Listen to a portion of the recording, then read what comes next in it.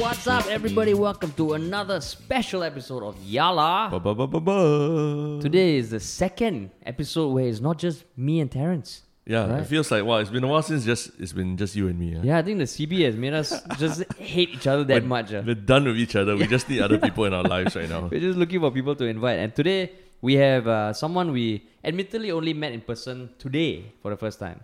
We've met at events, I think, but never really had a full conversation. But you definitely know her. She's she's Narelle Kheng. Welcome, Narelle Kheng. Because that was a beautiful intro. Thank you so much for that. I was thinking how much to say. There's so much to say. Like and like, how do you normally be introduced now? Because now, okay, so I'm guessing people knew you through Sam Willows, but now you are like your own person also, right? I've always been a person. I know. I think. I'm not sure. Yeah. So how do you normally, like, what? How would you say people would introduce you now? Are you a artist, a musician? Yeah, I guess so. I mean, just Narelle is fine. Just Narelle? Yeah. Okay, so yeah, the last time I think we've met at different events, and your brother was one of the stars of our TV show. Mm. Can we just state that we're also big fans of your music also? Thanks. I think we've all danced to Take Heart in this office before, right? Oh, that's Yeah, sweet. of course. And then we had Tat Tong on podcast before. Oh, that's awesome. So Sunday Lie, we told him we loved it. Oh, Yeah, remember? I see, yeah. So we have your voice. We've heard your voice a lot before, but this is the first time we're gonna talk in person. But I mean, at the same time, I think we've seen Sam Willows almost is like a national treasure. We've seen it, start small, then it's grown into the NDP thing and everything. Yeah, which is one part. Yeah, and then after that we saw. I mean, you guys all come out on your own and do your own individual things, and now you guys have really have your own identities out there already. So I think it's a timely reminder that if you could just give a short synopsis of what have you been doing since CB. Since the Sam Willows. Yeah. Because for us, we worked with Ben, your brother. Yeah. But more in the acting capacity. Right. So it'd be fantastic if you can tell us. Yeah, I mean, I guess since the Sam Willows took a break, I've just been working on my own music and my own identity, I guess. Genuinely actually taking time off from the industry and just being more on the ground, like kind of attaching back to reality, because I felt like in the times we were doing Willows, you're so hyper tunnel vision focused on one thing, and it starts to get a little bit like encapsulating. Yeah, so I think I just spent the last 2 years or so just being a person, and it's great. Any epiphanies? Like, what was the biggest realization? Chinese privilege. Lol. Straight in. Straight into it. Sorry, I said I wouldn't get too loud, but I went straight there. The small talk first, yes. But what was the epiphany? Okay, Yeah. I guess genuinely though. Yeah. I mean, I think over the past 2 years, that's when I've just started to, like I said, be on the ground more, like realize a little bit out of just working on your own career, releasing music, or just being so focused on yourself, to just learning how to be more focused on the things around me and my friends and the reality of life. But how long have you been in the public eye? Since the Willows law, since how many years is that? That was when I was 18, so that's 2012 or something. Wow. So for 8 years, basically, I mean, all this has been your public life and everything has been out there, and I guess, but I think for me, I don't know why, I still have this kind of distance towards it. Like, I still feel this a bit of a dissociation between, I guess, who I am in public and who I am in real life. But that's just me. But do you feel other people in the industry also have that, or you met I think enough? everybody does, yeah. But I don't know. Just for me specifically, I definitely feel that distance quite intensely. So and you are the youngest. You are the youngest in the Willows, right? So does it ever feel like that? I mean, basically, the ages of 18 to early 20s. It's like, do you ever feel like that was taken from you in a way, because it's? I guess that's why I've been taking time off now. Okay. Yeah, because I think especially when you're 18, you're very eager, right? You're very. It's so easy to be like, hey, I'm gonna do this because we want the career to work. It's so easy to focus on all that, and I definitely felt like I was crafting a personality not for myself. I guess in a way, which is Okay. Yeah. No, because I mean, I'm asking totally because when I was 18 years old, I was doing fuck shit. I was just, NS lah. and that's and then So on NS is weekends, fuck shit. on weekends, I just go walk around Orchard Road, like, what am I going to do in my life? And you don't tell me, what were you doing when you were Fuck shit 18? also, fuck shit also, yeah. So when I say your youth taken away, I mean that kind of like those years where you could just like let your mind just. It was go. really intense actually. Like we Yeah. worked really, really hard. I don't think people realize like how difficult it is. I mean, you guys do.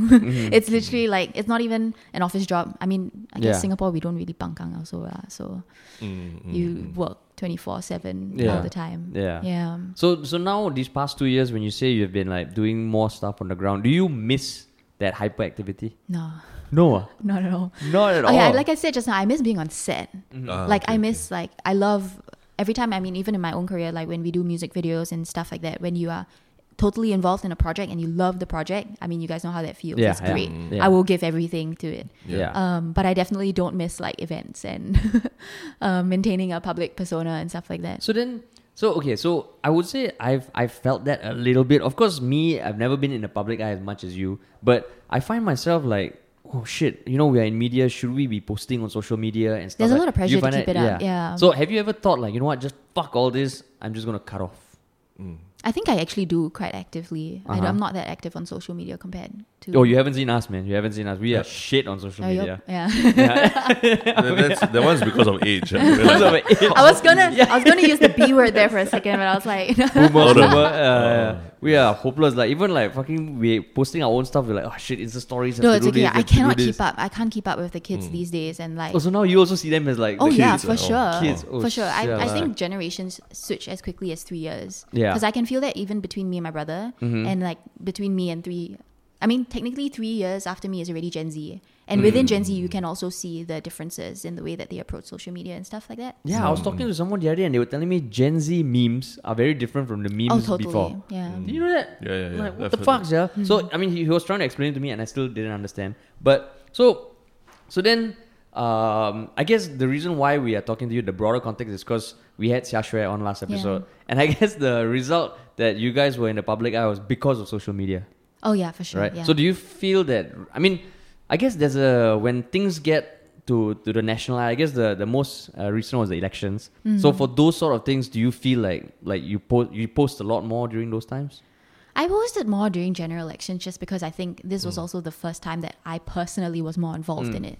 So naturally I was like actively learning and trying to figure out what is this, right? Yeah. So that's why I just tended to post a little bit more. Do you remember? Sorry, but to just go back a little bit. Yeah.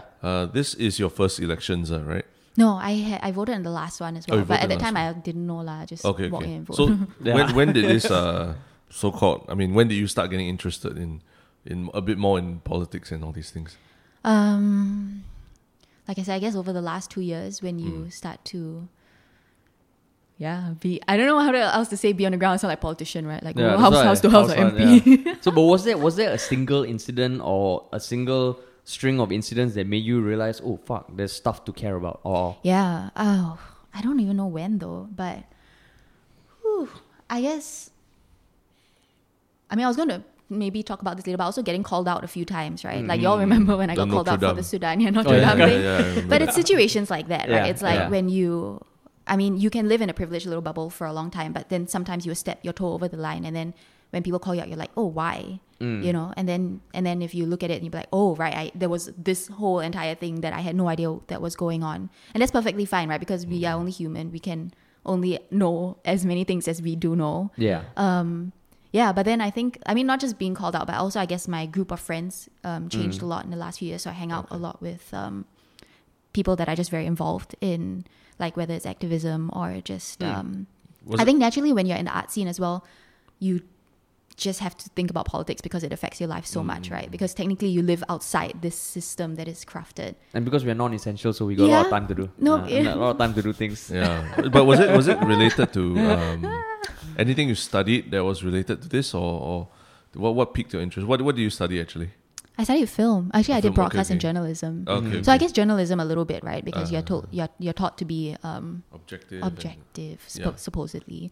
So when you first started getting interested, how do you get your news or like your information? So like let's say that Sudan thing, because I Yeah. think as much as it is the first time we're meeting you in person, we did do a podcast on that whole issue. I know, you and that's how we texted corresponded me. over Instagram DM, Yeah. right? So I can't even remember what the thing was, but Oh, for no, I something- can remember. Basically, I questioned why. I mean, people were creating this big fuss, right? Like, Yeah. why is it that Notre Dame gets so much more media attention than Sudan? And then to me, I was like, oh yeah, why are we comparing the two? Blah blah, you know. But then I didn't realize that is the issue. The issue is not like whether we're comparing the two. Is the fact that the media is also skewed. Yeah. Right. Yeah, and that correct. is the issue. It's That not. is the Yeah. issue. Yeah. Exactly. To just give a bit more context to the listeners is that Notre Dame, the church, the famed church in France, caught fire. Yeah. And then a lot of people were posting because they have And donating so much money. donating Yeah. money. I think to the A billions. billion, right? a Yeah. billion in Yeah, like 30 days or something. to the restoration of Notre Dame.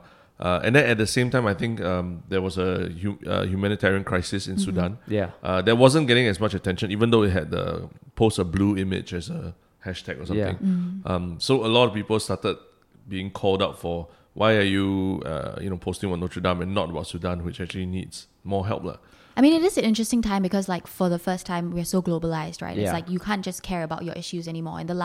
In the past, if we had you only care about what's happening right in front of you and your own career. Now it's like you have to care in some sense about everything else around you because we are global citizens. Yeah. But was this something you really knew at the point of the Notre Dame thing, or was it after? What do you mean about it? I know As in, did you learn about the crisis. Yeah, but I mean, from the Notre Dame incident, did that help you solidify what you just said about that you need to be more than just an Yeah, artist? yeah, and for everything? sure. That taught me a lot. I see. So I guess I think the podcast we spoke about was when people were calling out, like what Terrence said, calling out people for giving a shit for Notre Dame and not Sudan.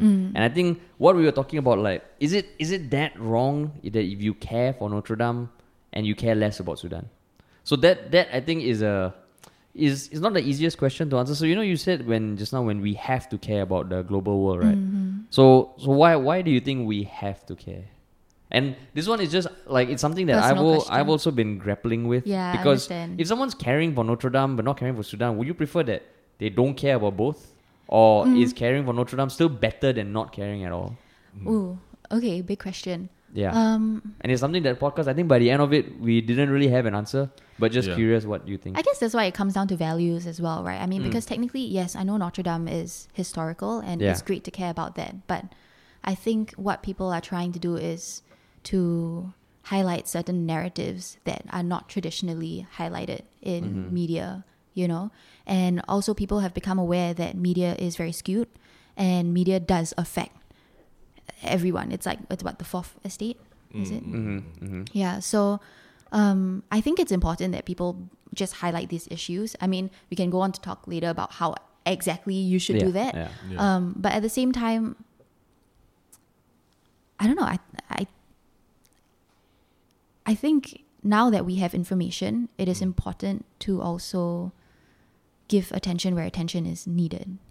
And I think it's fair for people to fight in areas where they think more attention should be placed and they really do need help. Like if last time we could distance ourselves and say, oh yeah, there's war going here, there's war going on there. Now that at least if we are aware, at least if we raise awareness and spread awareness, there could be possibility for change and change that would affect real lives in real time and change that would have real impact on the future. So when you say, Like you're saying, right? Sorry. Yeah. No, go ahead, But it's go like, I am so distant. I'm so distant from Sudan. I'm so distant from Notre Yeah. Dame. Technically, I don't have to, inverted commas, care about anything. But the fact that I learned that has made me more aware of my own reality and the way that I see my view in life and my world. So I guess that's the good thing. So then, at that point in time, did you get into debates with people on social media about how whether you care, whether you don't care? Because I remember there were people I caught wind because of it. Because my friend sent me a screenshot of someone who shared your story or something, and that person was basically I got called out on ranting. Twitter. Yeah. You got Yeah. called out on Twitter. Yeah. So how did that whole conversation go? Sorry. There were a few people that were like, okay, hey, Narelle, I don't think that this is right because then they just highlighted the issue to me that this is why there needs to be more attention on Sudan. And then at first I was like, oh man, I really didn't, when I posted that, I had no intention of like insulting or hurting anyone. But then I realized that the fact is, everyone has a voice, right? And I mean, however big ripples your voice makes, everyone makes a ripple. Yeah. And the fact is that I wasn't making a healthy ripple. Mm. Yeah.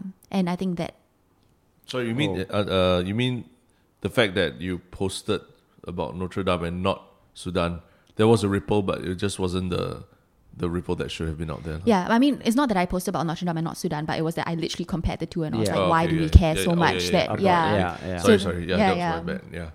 Okay, Yeah. okay. So I guess I like the phrasing of that. The ripple that you caused was not a good ripple. But then, so what the difficulty for me is that then what is a good ripple? So what you're saying is that you were propagating the issue of the media being I skewed. guess, okay, so if you use that analogy, right? I Yeah. don't know if this makes any sense. I'm going to try. Yeah. Imagine there's like a tsunami or something coming Yeah. towards like a town, Yeah. right? And in some sense, you're trying to push the wave in the opposite direction. Okay. But then in some sense, at that point, even though I wasn't technically throwing the water that way, I wasn't aiding the situation because I wasn't aware of the situation, you know? So that means the tsunami you're saying is the media bias lah, in some way, right? It's not just the media bias. I think the tsunami is, it's a lot. I mean, it's a lot of issues, right? It's like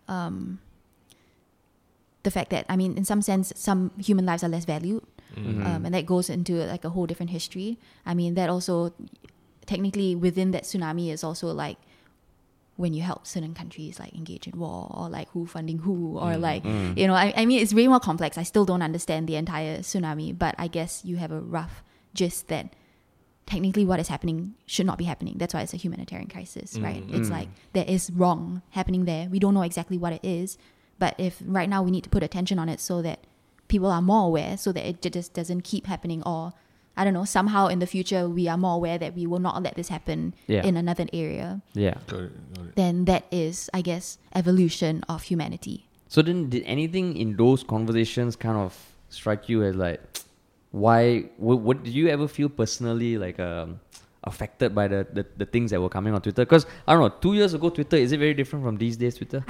Honestly, I don't even use Twitter. You don't use Twitter? Which is ridiculous. Yeah, I know. Like, I'm like so inactive on Twitter. Yeah. Yeah. Or you haven't seen our Twitter accounts. Oh, It's yeah. just shit. Yeah. But so just going back to the elections. So overall, how do you feel about the elections, the results and everything? I mean, it's interesting for sure. I mean, this time we really saw a very, very drastic change, right? I Yeah. mean, this is probably the craziest election for me just because one, it's online, and two, it's during a freaking pandemic. Yeah. You can swear, don't worry. You can Yeah, yeah. totally Okay, swear. Yeah. yeah. We swear a lot. I know we you swear a guys lot, have yeah. Did you voted and you had to queue up and everything? Like Yeah, that? of course, yeah. Was it very crowded and It wasn't too bad on my side. How was it for you guys? Okay on my side also. Yours? it was fine on my side, but I saw the fucking I don't- videos of the just crazy the, lines. Yeah, the school next door had was where Lee Hsien Loong was queuing, and it was apparently it was insane. Like Oh, when he got tapped on the shoulder by Ho Ching. yeah, That was so long, cute. like, queues sneaking around funny. everything. But Yeah. yeah, I mean, I was only asking just to understand your perspective on the GE and everything, and how you felt throughout the whole thing. Because for us also, it was a very new feeling. Yeah, I think for Yeah. me as a youth, it was first time where like all my friends were very actively involved. Like we were talking so much about it, and like I was telling you, even Joel Lim, like he had this new influx of like followers from going viral on just talking about elections because Yeah. basically everyone my age is like, what do we do? Yeah. Even my friends are like who weren't following. They're like, no, can you just tell me who to vote for? I'm like, no, I will send you articles. But yeah, So, careful. sorry. so the articles that you get would be from what sort of sources? I guess everywhere, right? Like it's not just, I mean, I do get a lot of my information from Instagram as well, or like Instagram or Twitter, but then also you still read the regular news outlets, and then you read some op-eds and like Some Facebook posts and stuff. I don't use Facebook lah. Then but Joel Lim went viral on Facebook, right? On He had Instagram. Instagram? What did he write about? He was basically just doing PR analysis. So he Oh, took their PR videos and be like, analysis. oh yeah, this is what they're trying to do. They're trying to portray themselves in Oh, I this see, light. I Like see. whether Yeah. they are catering to the millennials or the older crowd. But speaking of older crowd, you don't use Facebook, is it because it's for For older boomers, people? yeah. I Facebook don't- is When you always said it, open I for was me, like- man. I haven't used Facebook in 10 years, so I don't know why. I You're just, missing out, man. It's sorry. fucking dope. Missing out on the fake Yeah, news. missing out on fake news, the stuff you don't want to buy that just keeps popping Violent. up. that happens Violent everywhere. Instagram also. Yeah. Yeah. So okay. So Twitter and Instagram. So I guess since now we are talking about it, like the whole issue with Xia Shui, right? That whole thing. What was the thing that sparked it off? Was it? It was my Trump post. Oh, that sparked it off. I guess. Because I know she had been posting about Raisha Khan. I mean, that's what sparked me Oh, off. that was sparked you off. Yeah. And then she had a response, and so okay, after going, I'm guessing now it has subsided. Yeah. Yeah, because I can imagine you also getting a ton of how you say vitriol thrown your way. Yeah. Right. So after going through the whole thing, how are you feeling about the whole thing now? It's been really interesting, I gotta say, because I mean, I'm not usually one involved in drama, and I didn't intend to be involved in all the drama. But then, I mean, I am. So I definitely have evolved my view on things. But also, I think the differences in the mental capacity between, I guess, liberals and conservatives have become even more apparent to me. I personally don't really understand that perspective. Like, I never have. Even though I think I used to be a conservative. Oh, really? Yeah. It's only like in the past few years where I like really become more liberal. And you know, they say like woke lah. But I mean, to me, I really feel like when you open your eyes to a situation, I think to me, that's where the word woke comes from, is that you can't close your eyes to it anymore. Once you see, you know? I'm not saying that there's no negativity on the left. And I mean, like, I mean, either extreme is terrible in general, right? But I definitely learned, I mean, what was interesting for me was like, at least I think I found my core a lot. I actually strengthened my ideals on like my values in where that stands, and also in the way I approach things, I guess. Okay. Yeah. So like, I mean, can you talk a bit more about that? What do you mean in the way you approach things? Like how? I know it's probably gonna sound like whatever, but like I really didn't I don't know, I'm not intending to like you say, spew vitriol or vitriolistic comments. And I think that was hard because I really felt very tested and quite angry through the situation. So every time I had anger, I was like, I had to kind of sit back and bite that down and then reevaluate and try and approach it in the way that I wanted to. Yeah. So the vitriol, you mean just in... So when you were getting all that, do you think it was constructive overall? For you, for the community, for Xiaxue, and yeah, just in general, the people who were all floating around it? In hindsight, I think it could have been handled a lot better. But I do think whatever it is, like there was some kind of progress in a way. I mean, I don't know, like, I mean, that's what she said on the podcast as well, right? She said that she really felt like a switch in perspective. I mean, I also do feel not a switch in perspective, but I definitely gained also a different perspective. Yeah. Like, for example, like learning how to control your anger, I guess. You know, I mean, it's very easy to get angered, and I mean, obviously feelings are valid, right? Especially like when you constantly see all these injustices happening in the world, and like the law system is not supporting the way that it should be. And just, I mean, the world is fucking crazy. Yeah. It's just mental, it is, right? And like, it's so easy to get like so riled up and hurt and by all these things. But then I've definitely tried to bite down on that, to learn how to bite down on that and to approach things a little more calmly. And also, I guess, realizing that it is very intense to be constantly receiving a lot of information from a lot of different perspectives. Because like, even for me, it's like when I was, even from the moment I started posting more actively about like GE, right? Like the people that are constantly throwing their thoughts at you and trying to rebut everything.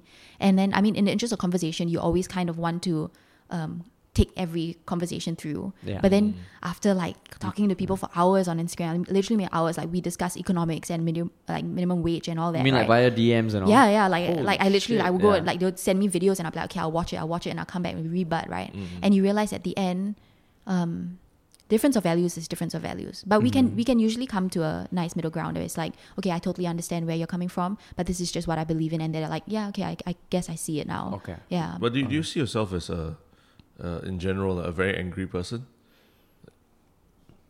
Because I think it's fantastic. You actually recognize at points when you're angry. Yeah. Because I think a lot of people online or They even just just act through the on G, anger. they just act on anger. They comment on anger, but they don't realize that they're angry and they're not being, they're not thinking straight or anything. So it's fantastic that you see it, but I I'm think just that- wondering whether it's a regular. We'll answer the questions for ourselves as well. I can totally tell you. I mean, anger is an emotion, right? I mean, it's Yeah. there to protect us. Yeah. It's there as a response. And I think I don't think I'm an angry person. Actually, I think I'm actually quite non-confrontational. Okay. But I do get angry at injustices. That's just me because I'm a Libra. Since I was a kid, like, I don't know, that really like sparked something in me. But also, I guess learning how to be aware of your emotions is something that is also quite my generation. I don't know if you all feel that. Do you feel like, Actually, no, man. I think my generation, I mean, we're both in the same, like, I'm 36, Terrence is 37. Yeah. Right? And I don't know, amongst my friends, I think that we didn't really grow up in the time of social media. So I think the public posting of opinions and all is a lot less amongst my generation. Like, because we're in media mixing around with younger people, then I see a lot of posting. But yeah, I would say my generation, not so much. But in terms of like recognizing your emotions and acting on so them. I was going to say, it's not necessarily that we don't feel the emotions. We feel them, but we learn to sort of bottle them up. Yeah, correct. It's all bottled up. Yeah, correct. That is also an issue the younger generation has with the older generation. It does. Yeah, it's all fucking bottled up. Yeah, a big part of like the beliefs of, I guess, my echo chamber is that it is your duty to address your own issues, because every time you bottle something up, it spurts out in other ways, right? It overflows and it just comes out like very angry. That's why, like, in some sense, my generation has done a lot of healing and a lot of like self-awareness, mental awareness, and all that is learning how to cope with your own trauma so that you don't carry on this cycle. I mean, they call it generational trauma, right? Yeah. The cycle of trauma. So I guess people in my generation, or at least my group, feel quite adamant about breaking that so that they don't bring it on to the next generation. Okay. So, I mean, to answer your question, I think I'm an angry person, right? Would you say? You don't seem angry. Yeah, no. It's very, inside, it's all bottled up. That's what we're good at, right? That's okay. At least you have humor as an outlet. Yeah, that's why humor, because it had to come out somewhere. So it's all masked with humor. But at its core, I think I am an angry person. Yeah. Would you say you're an angry person? I am, but I take it out on food lah. So I eat and dissipates. But I mean, for him, but I think the reason why we work well together is because we tend to rein each other back. Oh yeah, that's true. When you that's recognize anger in me, you can somehow also you know how to hold it back. What a when beautiful I see relationship. It is. I think it's important because like for people to work together, working as a group, you're really dealing with 4 individuals. And you deal with everyone's worst. Exactly. Yeah, correct. So the thing about the generational trauma, so what do you think of when you hear people like Gary Vaynerchuk saying, fuck your emotions? Who that? Is it? I guess that's the answer, right? He doesn't exist. No, he's on Facebook. He's a guy in the US who, when I think in his early 20s, he took over his father's wine business, started a wine tasting YouTube channel in the early days of YouTube, like 2007, grew his father's wine business, took it online, and then he started doing more and more media. Now he has this company called Vayner Media, and you've definitely seen videos of him. If you're on Instagram, you've definitely seen. So he's the kind who's like the self-help personal development guru, but very vulgar, and like anything that Anthony Robbins says, you have power inside you, he'll be like, fuck you, get off your ass and bring the power out. I mean, different people have different tactics, and it works for different groups of people. So I mean, if it works for some people, then great. No, because why I'm saying that is because it's also the younger generation who, I mean, I would say a younger generation where you hear, hustle every day and like all the day, all day, 24/7 hustle. But on the other side, it seems like there's also this movement to, focus on yourself first.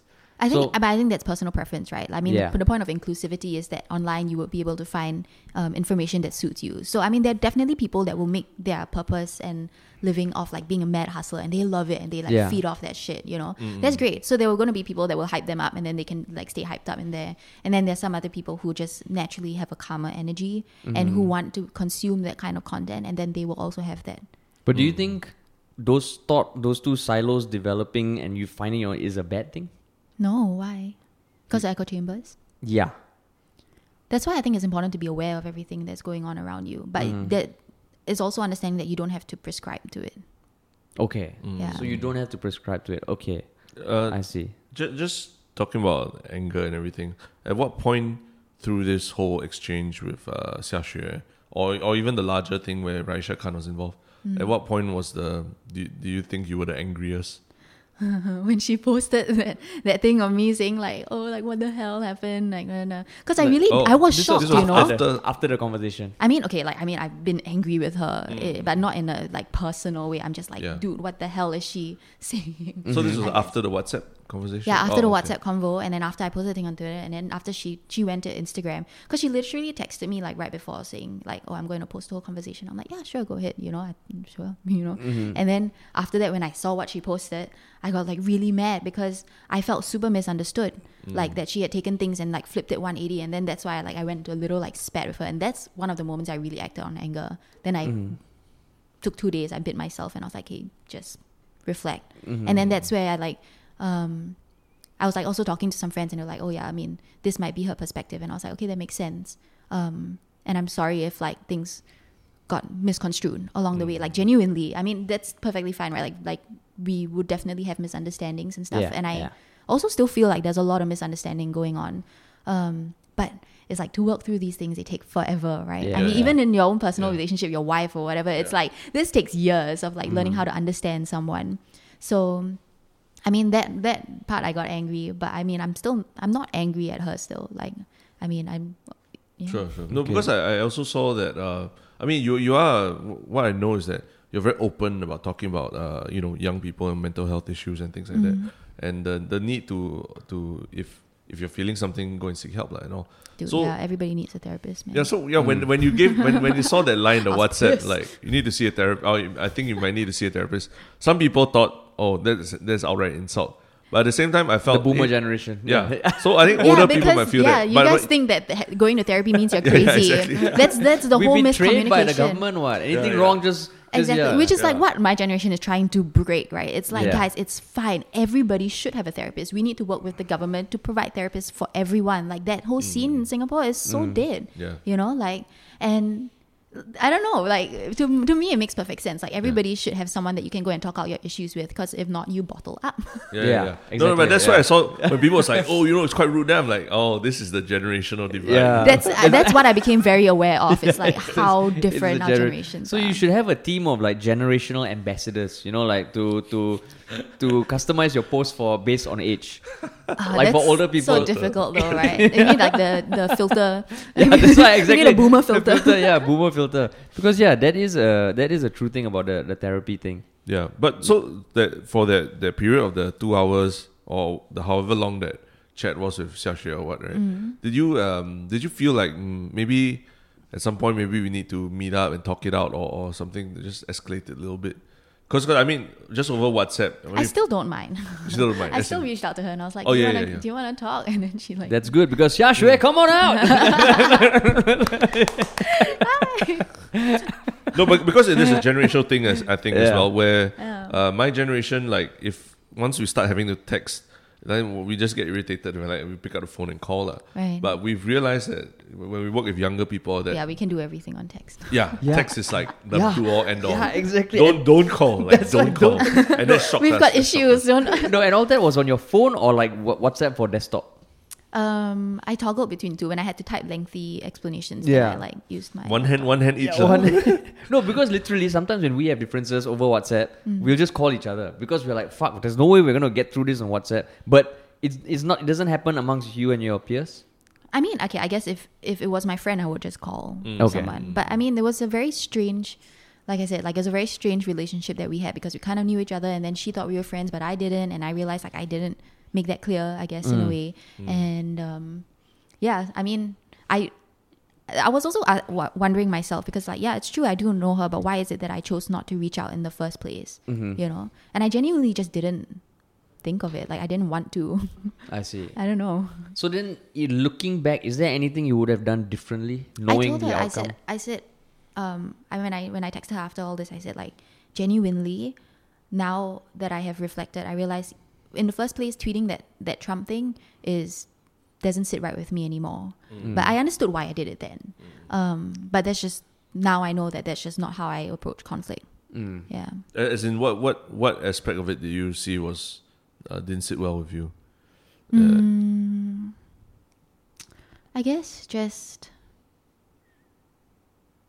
I don't know, just like stooping to... As in, because I have a I have worn a MAGA hat before, but totally in jest. Totally in Okay. jest. And after a while, I also stopped wearing it for a reason also. So I actually understand like You wore Okay, it where? In literally- Singapore? Or? in Singapore. The yeah. only reason why I posted that was just because I was really angry at the way that she like was attacking Raisha, you know? I mean, so that's my issue, right? It's like you can see, I mean, I think the rhetoric that she likes to use is like, oh, it's just that she has an unpopular opinion. But unpopular opinions are fine. Like you can say what you want. It's just when you start to, I guess, how do I phrase this? I don't know. To me, I think there's certain moments where she crosses lines unnecessarily. Stabby. Right. No, I mean, I thought it's a pretty accurate way of describing. Because I mean, although we are around same age as Xiaxue, even I feel uncomfortable reading her stuff sometimes. Like I feel like It's like you okay, don't like, need to get yeah, to that exactly. level, right? You Yeah, know? Yeah. sure, you can have opinion on like, for example, morbidly obese people, but then Yeah. if you then continue to like do things like reply people #ugly fuck lah, Yeah. like, blah blah blah, Yeah. then that's where it's like, So what about at what point did she cross the line when she was commenting about Raisha Khan? Do you recall? I mean, to me, it was basically, I guess, in a way, slamming one intersectional feminists and then calling Raisha Khan Angela Davis equals communist, because that also is very reductive to Angela Davis's career, right, and her stances. And that's why, like, when I was just reading through, I was just like, I don't know, Xiaxue and Trump just came into my head.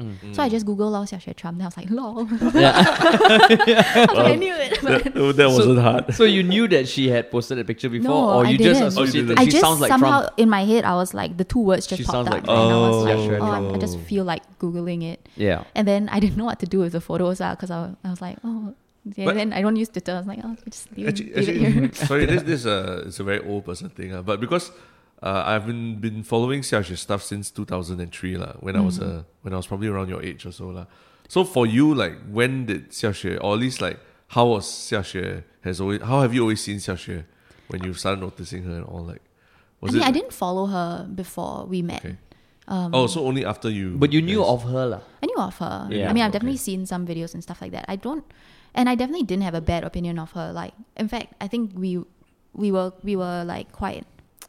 In some sense, we do operate on a similar wavelength, just that on totally separate ends. You know, Yeah. I think like the way we communicate, the way we have our values, those are the same. Just that our values are opposite ends of the spectrum. And after that, then when I started following her, then I started seeing the things that she was posting, and it just made me like really angry, I guess, like, because I don't know, you know, like even like on technically like her team, like they come and like smash me with comments, Yeah, right? But there were yeah. so many people that were like, generally someone like cried because they felt they were thanking me for speaking up, because for so long nobody dared to kind of speak up against it, like on a very simple issue. Like for him it was the handicapped toilets, because his dad is handicapped, you know, and it's like, okay, I mean, don't go and scold the handicapped people. Like, I mean, okay, personally for me, like I also used to use handicapped toilets, and I didn't realize like why. I mean, like, it's there, right? And I think if it's an emergency, you really need to allow outside and go lah, you know. Yeah. But then when I broke my leg like 2 years ago, and I had to use handicapped toilets, right? It's really difficult, you know, because you walk in and one is wet, is dirty. Like, even if the seat is dirty and I have to clean it, like, it's very difficult. And my crutches were slipping on the dirty floor. And like when I go there and there's no tissue, then I have to hobble to the toilet to get tissue. So I mean, to me, this is why just don't use handicapped toilets. Like, life as a handicapped person, right? Like, genuinely is troublesome. Like, it was really hard. Like, even when I was just on a wheelchair and my friends had to push me around, if they left me in a corner, I'm left in a corner. And they don't realize, because you know people, like, they talk, they gravitate, and then they walk off, and I'm like, there's literally sometimes they forget, they put me facing the wall, and I'm like, hi.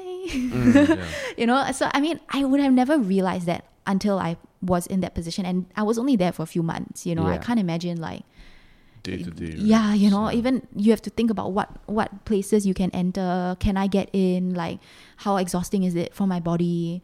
I mean, that's, to me lah, like, these are things like, just be considerate and Yeah. don't go and like get angry and then scold the person some more, you know, like that really hurts. So then, And there are a lot of people that are really yeah. hurt, you know, by that. And it's like, I mean, I know she was saying like, oh, like, because I'm her friend, blah, blah, blah. But I mean, why do you have to treat friends differently? Why why is it that you treat a friend better than you care about someone else, and can go off and like scolding people who are also genuinely trying to educate you, and then you just curse them and say, I want to shut your face up, blah, blah, blah. Yeah, so I mean, that's where I guess So it's been like so going, how do you see the discussions on social media evolving, or do you see it even to a point where there will be it'll be possible to have like civil discourse? It's so interesting, right? I think that's why algorithms are also the way that they are, because somehow if you don't lump people into echo chambers, there's going to be a lot of fighting online. Like even for me, like when I watch videos and they always try and do, I don't know, there's this one called like common ground or middle ground, and then they get people on opposing sides to come and talk. In the end, right, like you just see two people giving their opinion, but they never actually try and discuss it through, because truthfully, I think it's really difficult. This is Jubilee Jubilee Media in the US show, show, right? yeah. Common Ground, Correct. Yeah. So you're saying you think it's really difficult? I mean, definitely it's difficult. I know some people were like contentious towards the fact that I said sometimes you have to split before you come together. But genuinely, that's just how I feel. It's like if you're in, and I don't mean like fight and war, but if let's say you're having an issue with your wife, right? And things bubble up. If you don't address the issue, and sure, there's going to be a moment where you get pretty heated, but it's only after that, when both of you have let your emotions out, that you can sit down and be like, okay, this is why I was angry, and this is why things rubbed me the wrong way. And that's what I meant. Like, you can't just Chinese like sweep things under the rug, you know, and just ignore it. Like you get a lumpy rug. So I think maybe that might be the boomer talk again, because when you say split before we come together, what I'm hearing you say now is almost you split like your agreement. Yeah, like what you're saying, you go different paths and then you come to get together. But for boomers, I think they see it, wow, country Singapore, East and West split and that kind of thing. No, I think in fact I said it in the last podcast where I said burn the house down before you build it back up, lah. But I don't think that's what you mean by split before you come back together. Because in the example you gave about the married couple, which I think is a good example, you need to lay all your feelings out before you come together. See, and then what you get is like a position where you agree to disagree, I guess. So then, given that just in these few instances, like we've explained from our boomer perspective how things could have been understood by fellow boomers. Given that you're a public figure, how much do you feel responsible for every word you say, or do you think you should be given free rein to just speak everything, and the repercussions are? I think you should be responsible. I think everything you say, if you say it wrong, like the Sudan situation, just apologize. Like, you know, everybody's like, oh, cancel culture. People try to cancel me during that time also, right? How? I don't know. I guess like they're just pissed off. I mean, immediately people get angry. They're like, oh, cancel Narelle. Am I cancelled? No. You know? I think the moment you just apologize, they're like, oh, okay. You know? Okay. Like. Yeah, I mean, like, I guess one example is like how Raisha Khan apologized for accountability. Whether or not it's what she said is problematic, we can discuss later. But the fact that she apologized first, I think did something lah. See, I feel like people then, I mean, some, I guess, like, I mean, through this whole situation, right, it was very clear, like, two separate people. Like, there were people who completely understood exactly where I was coming from, you know, like, even through the WhatsApp conversations, there's some people that were like, oh, Narelle was so patient, blah, blah, blah, blah, like, explaining, and then the other people are like, oh, Narelle's just, like, trying to preach, So it's like, immediately, you see two different camps. But what was I going to say? But he was talking about Raisha Khan apologizing. Oh yeah, and then it's like, so I mean, for me, when I apologized in like my statement, right, I was like literally saying, okay, I'm sorry that these were the miscommunications, and I apologize for the position that I was in that led to this miscom. Whether it's like maybe I was really too nice, you know, and I'm sorry. Like I definitely put on I was a bit too eager in like being friendly in that conversation, when actually it didn't feel that way, I guess, to me, but it didn't click in my head that I had to make it clear again, I guess. So those were the things that I was apologizing for, and people somehow like to think of apologizing as being weak, or like they don't understand.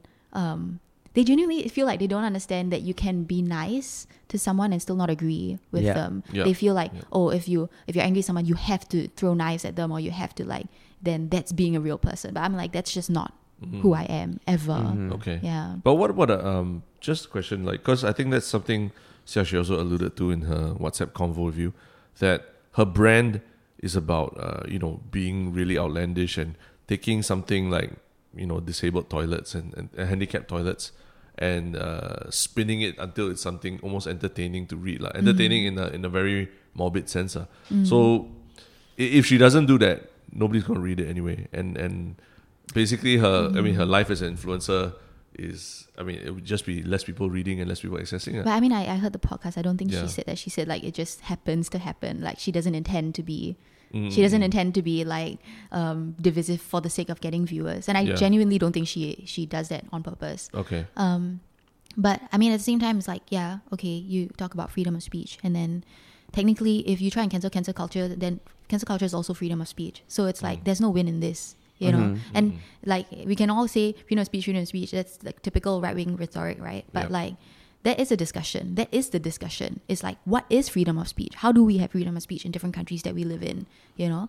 So like, okay, like which is also in the WhatsApp conversation, which is like I realize extreme righters, extreme leftists are very similar. Yeah. In similar in what the sense? ways, for example, like the hypocrisy, or like the way that like both sides think the other one's not listening to them, or like holding judgment, I guess, before entering conversations or whatever. So you're saying that there are flaws on both sides, of course, that need to be addressed. Of course, if we want to find a middle ground. Yeah. Okay. But so in the sense of like, since we're talking about the cancel culture side of things, right? Because I asked Xiaxue, what do you find the difference between a boycott and cancel culture? So and she actually says that this whole episode is the worst one she's ever encountered in her life, which was quite shocking to I think both of us also. Because just the number of people who seem to be trying to get everyone together on a petition and everything. You might not even be a user of a product, but you could be emailing the person. So that's what she said was the intensity of cancel culture is like a tsunami. I mean, I definitely have spent some time thinking about that and like what exactly is the line. And it's so hard to say, right? Because I definitely see it from both perspectives. I've seen cancel culture be very toxic and like genuinely hurt people. But at the same time, it's difficult because I also see in some sense the right and the necessity of it. I think also then it just comes down to who you are as a person, where you want to align with it. So I feel, okay, like for me, the petition is one thing. Petition is just a voice, right? Like, correct, especially in Singapore, petitions literally go nowhere. We all know this. Because you know, like if for a petition to work, it has to be handwritten signatures. Correct. So technically, like all these petitions you sign online, it's literally just voices. Like just I mean, it's not that they will never go anywhere. For example, it's like if a lot of people sign it, then you know, okay, this is an issue that people care about. But that's nothing. You then have to do another thing on top of it and get real signatures or like get real like reports done. Yeah. Okay. Yeah. And if you're talking about like the whole like cancel culture mob. I also think that in some sense cancel culture is how do you call it, directly correlated with it's okay, like you're talking about J.K. Rowling, right? But the reason why that doesn't catch weight, and it's still, even though there are people like out there who are very angry with her, it also hasn't caught on because there are people who will see it and be like, but she isn't saying that she doesn't like she's just questioning, for example, like the nuances that go into this, which is important. Like we do need to then highlight and talk about this so we can start splitting hairs and stuff. So I mean, that's where I stand with cancel culture, is that it will only hold as much weight as it deserves in a way. Sure. But okay, so I mean, because I do see cancel culture possibly as this resort when everything else we've tried already and it still doesn't really work, right? Yeah. Because even just over the weekend ourselves also, the fact that we interviewed Xiaxue and everything, right? We got how you guys are embarrassment, unfollow, unsubscribe, everything. And then I saw another friend, a mutual friend of Xiaxue's and ours, who just commented on our thing, I'm glad you guys spoke to her. Then someone like called her out and it's like, you posted you stand with Raisha on July 7th. Do you really stand by that statement or not? So it's almost there's this level of intimidation or something. Yeah, for sure. But do you think that should be part of the whole? I mean, I get the boycott and the financial difficulties for the person, but in terms of like, how about the friends or people who still regard as a friend or what? Yeah, no, she was saying that people don't dare to stand out because then they will get cancelled also, right? But in the same way, also people don't dare to stand out against Xiaxue because they're scared of getting bullied. And also that end of the... That's why I say it's like, it's a mirror technically. Yeah. I mean, this one is difficult, like, because I was also saying like there isn't really a judiciary for the internet yet. Yeah. And yeah, I know you guys did the video where it's like when you actually read xenophobic comments to someone's face, it's like, you know? It's a big difference. I do feel at this point it's kind of like, right now, it seems like we just have to learn how to deal with it. Like, I also got my fair share of comments from her side, right? Correct. But to me, it was like, yeah, I mean, it definitely shook me a little bit. But I think I could separate that because I know that, for example, there are certain people that are just out for blood and blood's sake. Like, and these are people that if I choose to, I can just close my eyes to them, you know? Yeah. Like, I know like she was very proud of 1,000 comments on my thing. I didn't even read it, to be honest. Because I'm like, just don't look at it.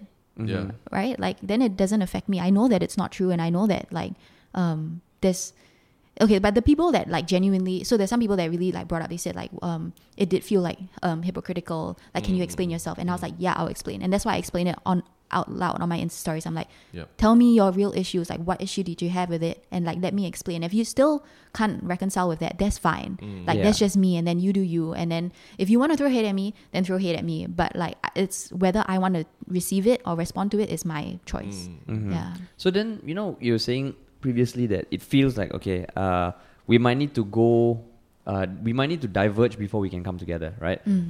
But let's say if we go into when these silos actually could change the future of our country, because to me, okay, broadly speaking, you have WP, which echoes the younger, more in general, I know it's a sweeping statement, but more liberal sentiments, right? Then you have the PAP, who is more conservative, right? And they're all going to be in parliament.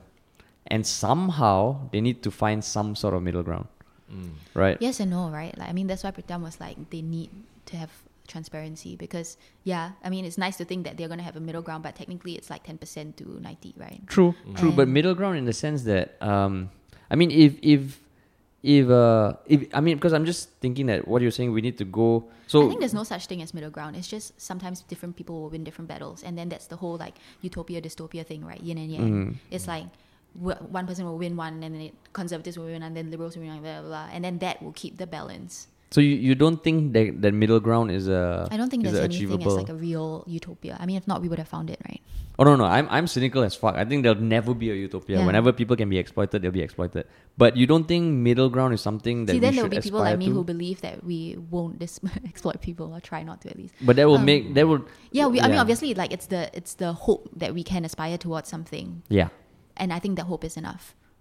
Okay. The attempt to try.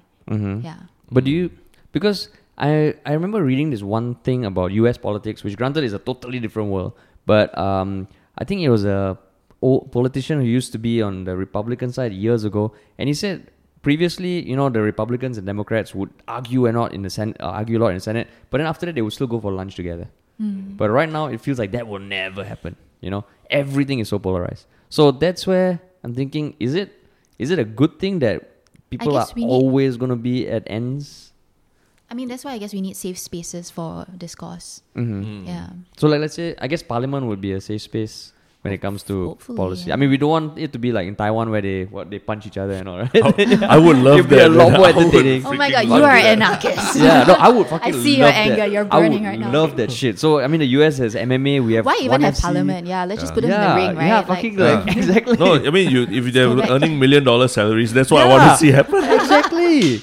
I mean, they got all their insurance covered. They got the access to the best health professionals. Presenting the leader of the opposition. And I think Pritam will versus- kick fucking ass, man. He's a bro, big guy. like, He's a big guy. pulls off his shirt and he's ripped. There's And then, and then Jim. James also played rugby last time. Yeah, compared yeah. to like, no, Tan Chuan Jin runs a lot. Yeah, he runs. Yeah, he runs. He just runs away from. Yeah, from the fight. you'll be the kind of fighter who just. Oh my god, keeps you know, running. somehow that actually feels like quite accurate to how they fight in their political battles. Yeah, that's true. They just run. Yeah, and then. You need to get Hainan chicken to go and draw out this Yeah, it'd be situation. fucking dope, man. But then, yeah, going back to the thing, so that means what you see Parliament is almost like it's always gonna be one winner almost. I mean, not that there's always only going to be one winner, but that's For the different balance issues is lah, that, for different yeah, issues. Exactly, it's like you concede on some. Like I said, in the marriage as well, right? Like you Yeah. concede on certain issues and then you get back in certain issues, and But that's in a marriage, compromise. wouldn't you want some sort of like middle ground? But Or see, sometimes like your values don't align. For example, let's say one person likes to cuddle and the other person doesn't, right? Then maybe you make a compromise, like, hey, we cuddle like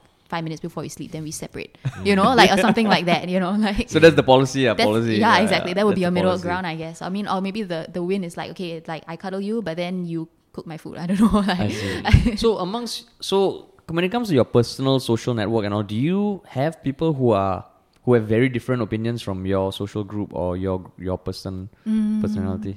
Yes and no. I mean, I also do think, I mean, this is also another interesting thing because I was talking to my friends about this, and I think this is also a generational thing where people in my generation start to, personal politics and opinions do come into play into friendships. Like, it becomes very difficult to be friends with someone who doesn't share the same values. Also because I think it permeates our lives so much.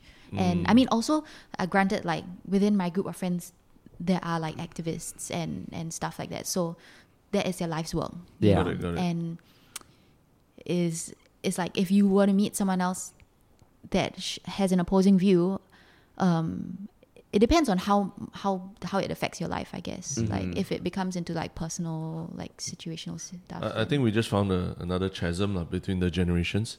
Whereas I think people our age is more like you don't talk about politics until the third date. Third or fourth date. Oh my god, for us it's like you better put it on your Tinder profile. Really? Yeah. It's like I wouldn't even bother with you if no, like I would say not even third date, dude. Like Yeah, fucking like, is further don't down, even like, ask. Don't Don't go there. Don't go to politics. Don't And talk when about you money. meet with friends, all your conversations you just keep it superficial. You know, like no one goes into politics. Talk about politics, just everyone look at the food and like. yeah. for us it's like dig into the wound, let's get it. Like Friday night, let's talk politics. yeah. Really, But also like it's very like you're saying, like they go for lunch after that, right? It's Yeah. like even with my friends, it's like we can argue and argue and argue, and after that we're like, okay, next time after we talk, let me go and eat or something. Yeah. But do you, okay, so just given everything that has happened with this whole issue, like are there any next steps in your relationship with Xiaxue? In terms of your personal relationship with her, lah. Because I mean, like, it might not be a friendship, but at least you know each other. Yeah, now, like we right? both agree like we don't need to be friends, so I guess that's okay. And I'm perfectly happy living in a life where she doesn't permeate. But I mean, I also did still reach out ahead and I said like I'm still interested to talk about issues. I mean, even if it was to do an interview together or something, like I'm still open and I'm still down. Like I really still hold no anger against her. Okay. Yeah. We have our own like 4-person debate table. You know, then we give you 1.5 minutes. We give her 1.5 minutes. But see, okay, at the same time, it's like, honestly, neither of us should be in that position to discuss issues like that. I mean, that's the truth, right? It's like, Oh yeah, I didn't mean Yeah. actual elections. Yeah. Yeah, I meant like the more amateur level of just issues that I mean, for example, when we do our podcast and we talk about politics, right? We always caveat that we are not political scientists, we're not political experts. We're just processing info as someone who's just generally interested in politics. So then we give our thoughts, because I think the one thing this election revealed is that there is a disconnect, and I think between the incumbent PAP and let's say how WP approached it. Like WP's social media game was fucking on point, right? And that's why, to me, it's like I felt genuine too. Yeah, it felt genuine, which is a big difference. And then you see PAP with their fucked up press releases and all that. You can say that or not? Can. Can. Yeah, I can. Live from that. Yeah. It's So- Pofma now. But it's, no, I will stand by it. That's not POFMA. They were really fucked up press Yeah, releases. they were, yeah. They were Take it to fucked up. court. I think anyone... So that's why this podcast is also very important for us, because, we say stuff like that. So far, you still see us in person. We're not behind bars. So we're going to continue saying stuff like that. But that's where it felt like, there... Like whatever disconnect there is between generations and all, like you see it in politics as well. So that's what I'm personally scared about. I think these things have always existed, right? Yeah, but now it feels like it's to the point where it's almost irreconcilable differences, which is They were which is always scary. irreconcilable. It's just that the last time the people that were making noise were silenced, literally kicked out of the country, thrown into jail. You know, So, like, yeah. is that better or is it not? Because you guys were I know in the last podcast you guys were discussing like what's happening in the States and everything, and I know like it really seems ridiculous, like it seems totally broken and stuff, right? Yeah. But if you combat that to the oppression on the history that it came from, every single time there was like a riot or something, it brought the movement further. Yeah. Right. It brought more equality. So Yeah. it's so unfair to say, and I think that's also like a sentiment, I guess, a lot in Singapore, right? It's like, don't bring up these issues because you're going to cause, and that's why like a lot of minorities who bring up the issues get POFMAD. Sorry, not POFMAD. Like they get like 298A, the sedition or whatever. And I think that's something that we need to look at. I mean, I'm in no place to talk over a minority. Like, it's not. No, so I'm not saying don't bring up the issues. I'm just saying that now it feels like, and it's not due to the actions of an individual. I just feel, I don't know, the way social media operates and all, it feels like it's not being constructive.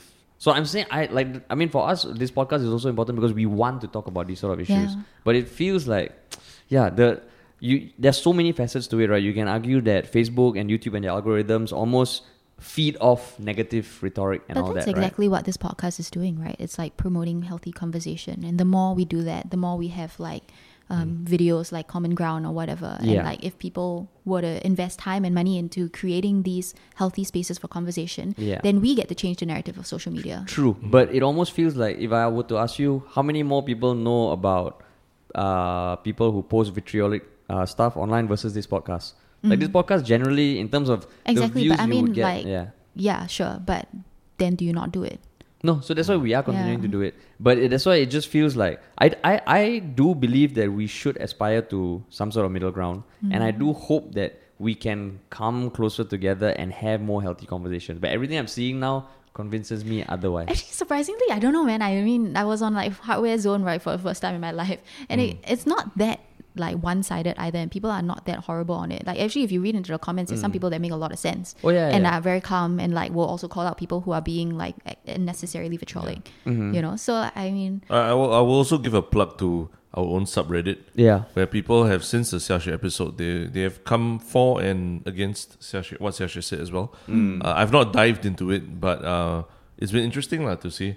But actually, one big thing I've learned today is a lot of the so-called misunderstanding that happened during that whole episode, I can actually quite clearly see now is a generational Yeah. thing. Right. Yeah.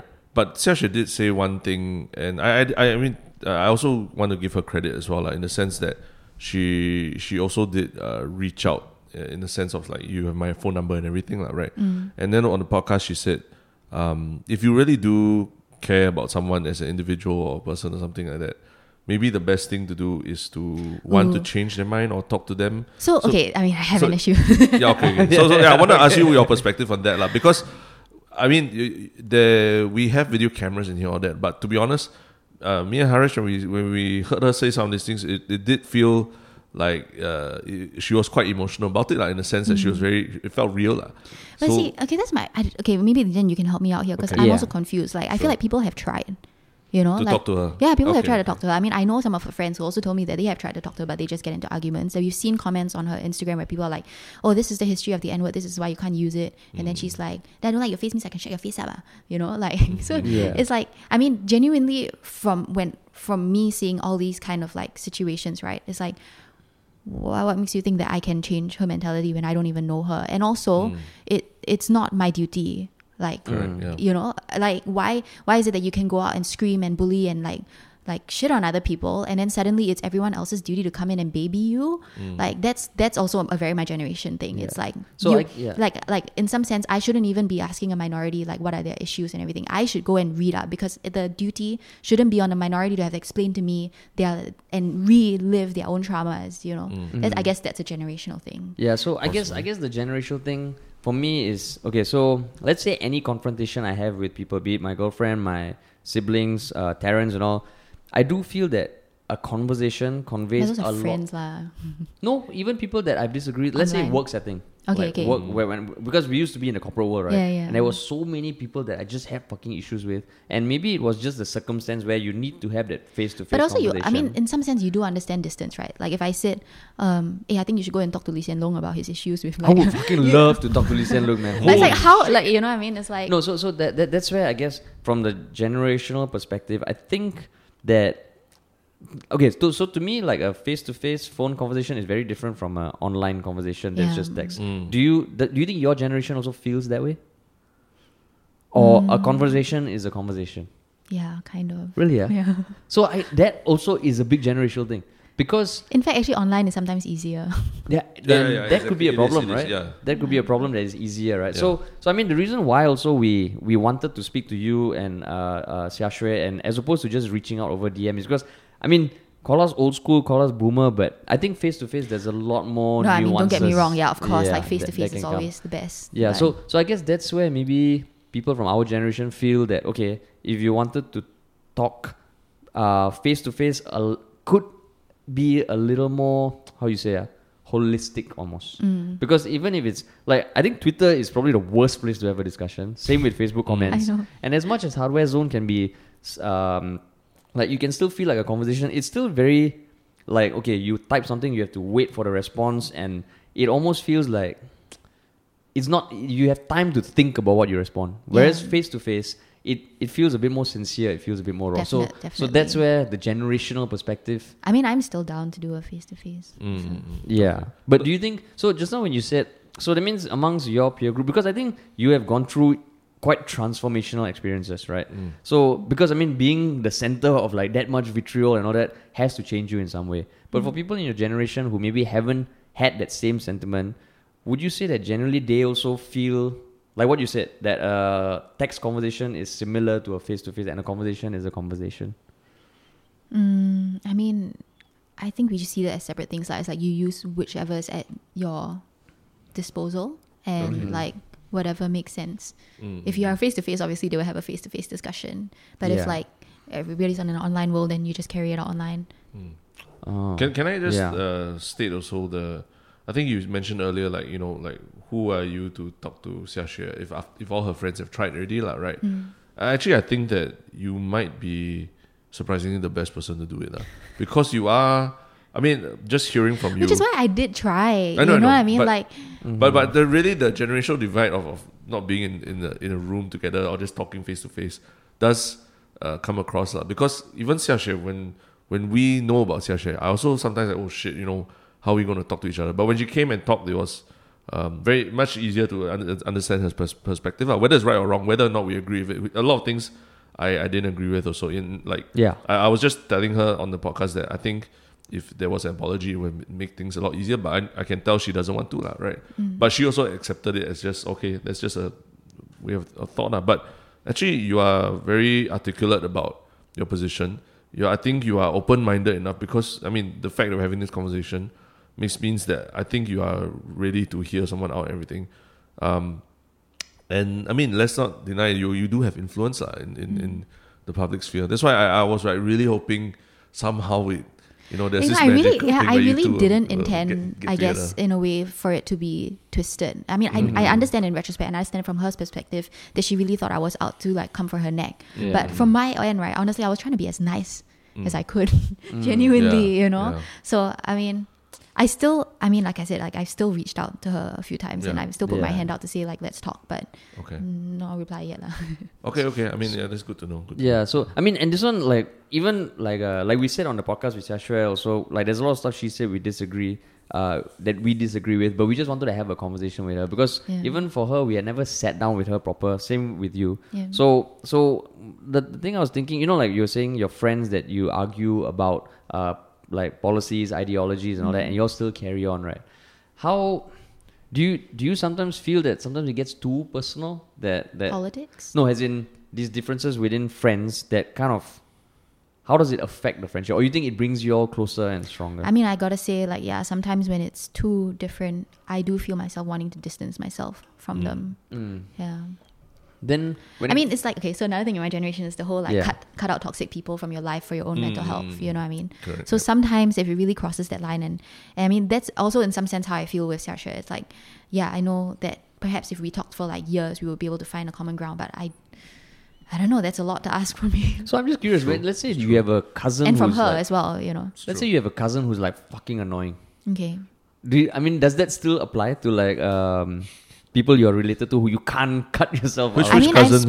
No, I got fucking annoying cousins. Yeah. I mean, okay, I think for us, it's like our parents, right? Like, I take this conversation, and I take these conversations with my dad so often, like every time I see him. But I know how to do it well, I guess, because we have a decent relationship. I'll be like, hey, Dad, let's talk about LGBT. Then he, what do you want to talk about? Then I will like try and like share my perspective and stuff like that. So, I mean, I guess that's different also because he's my father. And like, it is my duty in a way to like educate him on how things have changed in this world.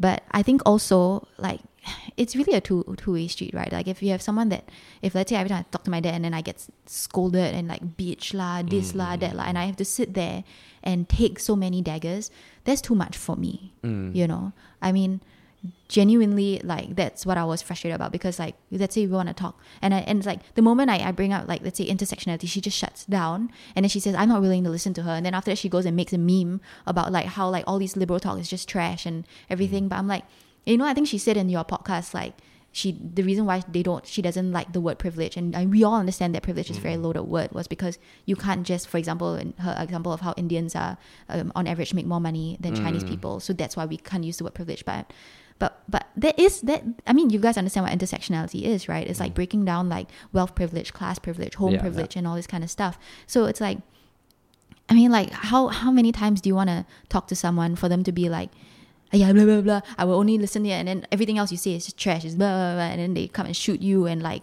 make memes or whatever about that. Then like how long do you want me to sit down and like still discuss that? You know, like, I don't know. That's So just then, how no, but you've had a positive effect on her already. I think she admitted it herself that she learned a lot of things, which is I don't think she would say that for and everyone. I would also say, like, I also do learn from her, I guess. So it has had an effect, a good effect, I think. And I mean, it made us think also. Yes. And I mean, the fact that we're having this podcast is, I mean, I'm super happy that you came. Finally. Yeah, that's why I finally. So then I'm guessing that how do you think the education system also should evolve to make this sort of issues more front and center? Because I mean, we exited the education system a fucking long time ago, and I think I have some idea of how it has evolved. I think so. I can't remember where I read it, but like there was recently an article about bringing these issues into primary schools, right? I cannot remember where that came from. I think yesterday, as recent as yesterday or the day before, something about NLB or something. The book. That's a different one. I bookmarked that. I haven't read it yet. Okay, basically there's like a book in NLB. I think I don't know whether it's in the syllabus, but basically it paints this like curly haired, dark skinned guy as a bully. His name is Mao Mao, and then he bullies this Chinese boy called PP, and then like it's just really painting this dark skinned person out to be like an absolute bully and disgusting and all that stuff, like smelly. And these are things that are in our in I guess like kids syllabus, but in the same way NLB also banned like a penguin book. Book. Yeah. I mean, this is where I think the voice of liberals, or I mean, not say liberals, sorry. This is where I think the voice of like the community is important, because there are honestly too many things in this world, like they will slip by like government's eye and blah, blah, blah. And it is in some sense the duty, not the duty, but like as people, we can step up to help control these things, to pick up where they have missed. And I think this situation is a great example. It's like people coming out and be like, can you please ban this book? Like, we should not be teaching these in schools anymore. Yeah. So, I mean, the point of the book was it just a story or a book about racial issues? It's just a story about, I think the title is like, who is the winner or something like that. Like, is it? 谁赢了, yeah. Did the darker skin character have like a redemption arc or something? No, he was a very two-dimensional character. It was terrible. Oily hair, dark skin. Yeah. That's like Crime Watch last time. The criminal is always a darker skinned person. Yeah. Was it always? Not always lah. I meant that as a joke. generalization. Don't take it literally. It's a generalization. Don't take it literally. Only in your Ministry of Funny Reenactments. That's why. So then, what does your generation feel about like the? And I know I don't speak for my generation. I know. I was just gonna say you don't speak for your generation, but because you are a lot more, plugged into that than two of us. Yeah. So your opinion and what you feel the sentiment is amongst your peers of policies like the racial quota in HDBs. I mean, okay, like I don't know what your view on that is, but I guess I am for removing it, because I understand that, okay, like they put it in because they want to make sure that there's like no like Chinese dominated or Malay dominated place. But then like reading into some articles, right, there are a lot of issues that come up from that, right? Because I mean, not only do minorities have to sell their houses for less and it's more difficult to sell their house. Also, it ensures that there are minorities constantly, meaning like within a GRC, it's that the Malays will always be a minority. And what happens is that when the town council comes in and like tries to make adjustments and shifts for the place, they will have to listen to majority. So in actual fact, what that quota does is it ensures that minorities will always be minorities at every single place, you know? And I also like took a bit of offense, like, you know, I know Xiaxue and like Dikosh, they talked about this in the Pretty Please video, but then when they were talking about it, they used the word ghetto and projects, and I was like, that's very unhealthy. Like, why do we immediately assume that if there's going to be a Malay community that it's a ghetto? You know, like that already, that the fact that comes to your mind and you say it and then it just passes, that is casual. This was when Pretty Please and Subhas did the video last year, is it? So what was the context of their ghetto comment again?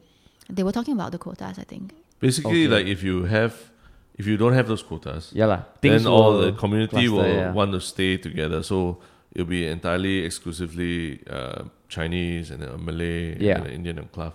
So ghetto, I mean, essentially is when It's a negative Yeah, yeah, connotation yeah. lah. It's I guys, I know what a ghetto is. Okay, Oh. fucking belittling. no lah. Yeah. I was just saying what was the context of their conversation. Oh, I see, I see. Ah. No, but then Yeah. wouldn't ghetto?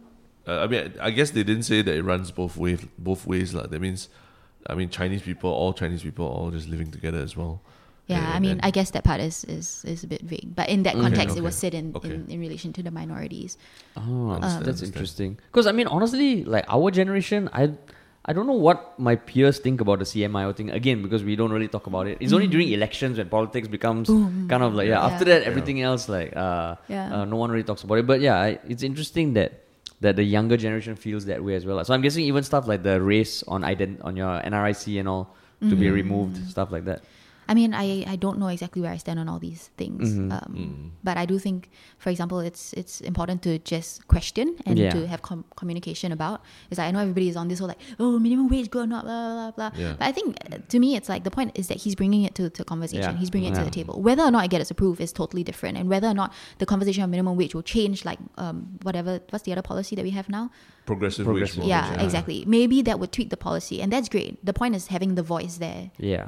It was like Alexander Young. That's the US politician. Andrew Yang. Fuck, I always get his name wrong. But he was a another Chinese that guy. Yeah, just another Chinese guy, like the Chinese guy from the US who I remember he was running as a independent, or basically he just came to the forefront of the politics last year, and he was the first because he's very articulate, and he was exactly. So he brought the universal basic income concept to a bit more mainstream lah. What was that? Oh, okay. So for your news sources in general, do you like, let's say for global politics and all, right? What are some of the news sources you turn to, or how do you get your news for that? I guess other than like your usual BBC stuff, like then for opinion stuff, then we go into like Vox or like Guardian or New York Times or Atlantic. I don't watch that much like conservative like content. It really pisses me off. Yeah, because but that was going to be my next question. Like, have you tried watching? I do every once in a while. I will just like take a look, but it's very frustrating. Like, why? Okay, I realize this thing. So I mean, liberals like to fight on emotion, right? It's a lot about like looking between the lines and looking between stats. Not that we don't think stats are important, but it's like also knowing that there's a limitation to what stats represent within a society. And then I know like right wing, they like to take stats that may not always apply and then just slap it down like as law. So I mean, there's these two things which I'm totally fine with, and I enjoy reading stats and all that. But I guess like there are certain jokes I guess that they make that piss me off. Like the other day, I know Xiaxue retweeted some like stone toss thing, so I just went to go and look at it, right? And then they made this comment about how like it was a joke about how they don't even want transgendered followers anyway because they will decrease by half, insinuating that transgendered have a higher rate of suicide. Ouch, right? Nasty joke.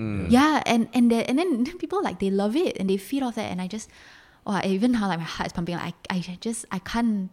I don't want to absorb this kind of information. It's not fair. It's not nice. Yeah. So that's an interesting thing. So in the vein of comedy, right? Like let's say, is there a line that you think shouldn't be crossed? And I know comedy in an article, in a tweet, is very different from like stand-up comedy. Yeah. Right. Yeah. So do you feel that even stand-up comedy needs to evolve, or whether stand-up comedy or comedy? I guess that is quite contentious, but I mean, I think in the spirit of jest and awareness is always fine. There is a line that you can tail, and I think the fact that more and more jokes become like not okay, but then new jokes become okay, and then after a while when it's not okay long enough, you can make a joke about it not being okay. You know, so I think that's just evolution again of like society, and just like I think there's certain jokes that shouldn't be okay anymore, and like it's just about keeping up with it, I guess. Can I just ask just some hypothetical kind of things? Because these are questions I grapple with all the time. Okay. They keep you up at night. Keep me up at night. Recently, I think there's some talk that in some corporations, they can't use the word blacklist anymore. So because of the connotations of black and blacklist being a bad term, right? Like you're blacklisted. What do you think of movements like that, where certain things that we take for granted, it's just language, right? But now you actually have to be much more careful about using words like this. I think like if everyone was just like, okay, let's just change it to another word, and everyone was like, cool, and then we just swapped it over, like, is that really such a bad thing? You know, like. It's also like no dark mode on iPhone, that kind of thing also. Okay, that one. No, but I mean, because these are things I really do think about. Like, Fuck, that's what you Yeah. think before you sleep. yeah, it is really. I mean, I think dark mode is fine. Okay. Yeah. Okay.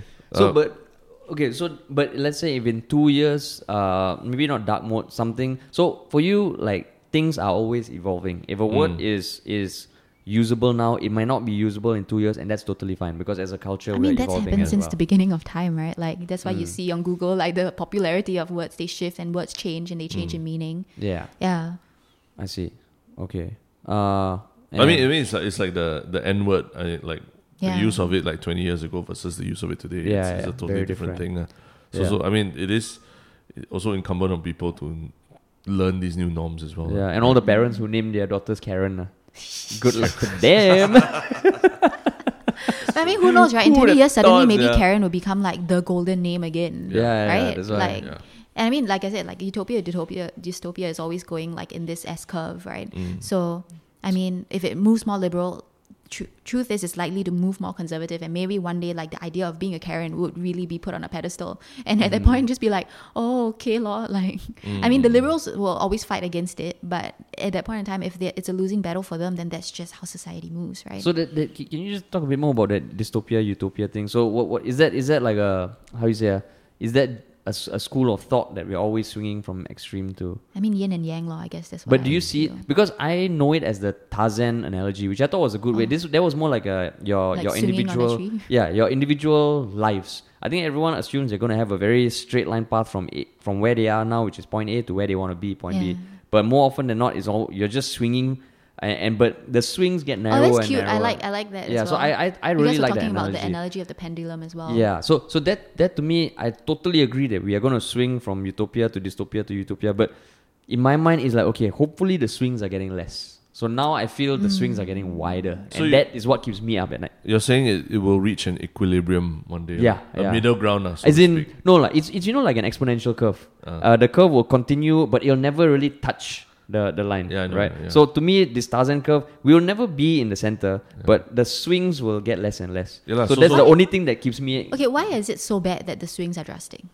Because to me, it's getting further and further and further and further, and we are gonna have like two different complete worlds. Okay, And so how I see it, right, I Yeah. guess, perhaps, is that while maybe perhaps it swings very minutely, what if there are people that exist on the outskirts of this pendulum that when you swing in the middle, you're never addressing? And these are the people that feel left out and lose out in society, I guess.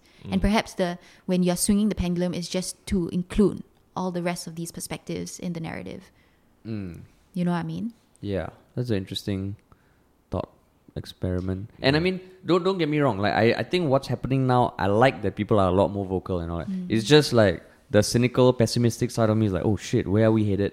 And the example I gave was just now was, okay, you can see it on the individual level, you can see it on the societal level, and I guess societal level will almost be like, you know how like the centrifuge works, when you spin something, It things sticks go to to the it, extreme, yeah. right? So now to me it's like, okay, society here, there are people on the fringes and all that, which has always been the case, but feels like we're swinging and like we're almost becoming two pendulums or something like It's that. like some And- Rick and Morty split in time yeah, and space. yeah, or exactly, something. exactly. Okay, I get what you mean. I mean, I don't know how to link this back to the analogy, but how I do see it, and this is just my personal point of view, it's like then it does come back down to the individual, right? Like I saying on both camps, like if you learn how to concede when you're supposed to concede, and you learn how to be more understanding and learn how to like put your point across a little bit more carefully, then it won't swing so much anymore because the swinging is technically the emotion, right? It's not the issue. The issue Yeah. is just being presented. What causes the swinging is the anger and the hurt and the frustration and all that. So maybe that's just where I see it. It's like, yeah, you know, if you choose not to be affected, I guess, in a way, like maybe if we can learn to get to a point where we understand that maybe, yeah, hate will be thrown at you, but you don't have to receive it, Sure. you know? Okay, so just that idea, right, brought to what just happened in the elections. So like Raisha Khan, I think we mentioned earlier that, obviously what she said is the police are dealing with it and everything. But actually, I think for Harish and me, we are both very happy to see someone like her, in the parliament and everything. But what do you think of what she specifically said, like the stuff that she said about Those two tweets, the right? two tweets, especially the more recent one about that. The Caucasians in Singapore are treated differently because subsequently those Caucasians also were kicked out of Singapore and everything as well. So, I mean, what do you think of when statements like that are made? I mean, I think that's why she made a very good apology, because she really did take accountability for the emotional charge in those statements, And also, I mean, I don't think we should... because I know there's like a lot of fake news and people get angry when other people share fake news and they put their beliefs on fake news and all that. But instead of being angry at that, I think we just need to learn how to be more aware. Like learn how to be more what's the word? Discerning. Yeah, discerning, exactly. With the things that we read, and at the same time also to understand that certain things are posted on emotion, and then if like I said, like if we don't react to it, then that doesn't get translated. The emotion doesn't get thrown at someone else. But in relation to what she said, I think the anger that spurred from that was the fact that other people who have said worse stuff are not being investigated, which is why Xiaxue got pulled into the conversation. You know what I mean? And the fact that it's like the timeliness of it all, like the fact that a lot of minorities in some sense have been like investigated for this same issue on like small... I mean, honestly, how divisive or how much enmity is that statement really causing, as opposed to like other issues, like recently you have the whole NUS boy thing again. Yeah, that's fucking stupid. So that's where the anger comes from. It's like, okay, if the law is fair, the law is fair. But is the law fair? And I mean, that's where cancel culture comes in, right? Like I think I can't remember what exactly it was that I posted, but there was this question on one of the articles that I read. It was like, basically it just is, if the law is fair, is there a need for cancel culture? Because it's almost like the people are frustrated with seeing all these inequalities happen again and again, and the thing is like once you open your eyes to it, you can't close them anymore. You see them happening everywhere, and that's the frustration, I guess, that builds and builds within people. So then do you think now she should be able to post tweets like that? Talking about who? Sorry. Raisha Khan. Yeah. I mean, I think she definitely needs to word her statements very much more carefully. Because she's a public figure. She's, I mean, not say a public figure now only, she's in parliament. I mean, actually just on that, it would be quite interesting because we're seeing like people dare to post things because they feel like they can hide behind the computer basically. Yeah. But public figures can't, right? That's the difference, is that we are way more accountable to what we say. So I mean, it'll be quite interesting to see is like genuinely if this whole generation comes up and everybody is in some sense a public figure, right? Because everyone is like going viral or blah, blah, blah. Then maybe that's what will happen, is that everybody just gets the unknown faces all become faces, and everyone has to learn to be more careful with what they say. I see. But I definitely see it that like this is new. Social media is new. Like kids growing up on social media is new. Them learning how to express themselves and their emotions on social media is new. To be like, oh my god, it's so scary. Of course it's scary. Like, but we just have to get through it and put in more things like this podcast or other situations to help the conversation, rather than being like, oh, it's terrible, we need to shut it all down. We can't. Like you're saying, we can't take away social media. We just need to learn how to use it properly. Yeah. So. Oh my god, there's this also thing on like conservatives, and like they did a study, and there is a difference in the brain between liberals and conservatives. And really? like apparently conservatives, like there's the amygdala or something that lights up, which is they are more afraid of fear. So like things make them more anxious, which is why they're conservative. It's like, for example, social media is scary. Okay, stop it. Whereas liberals are like, oh, it's scary. Okay, let's kind of like dive in through it and then like come out the other end, you know. But did the article say it's a physiological difference, or it's just, as in people are not born liberal or conservative, or is that what the article was kind of not that you're at? born, but there is this reaction that they said almost by looking at just brain activity, you can kind of tell where they will swing. Yeah. I mean, I do see like conservatives. In terms of arguments and all that, there's a lot more going to slippery slope arguments when talking about things like, oh, we can't allow this, if not, then this will happen. Yeah, and the liberal perspective is then slide down it and see where it goes. We'll worry about it when you get to the bridge, right? Yeah. So there is I mean, it could be a upbringing thing as well. So going back to what you said earlier, do people really put their political beliefs on their Tinder profile?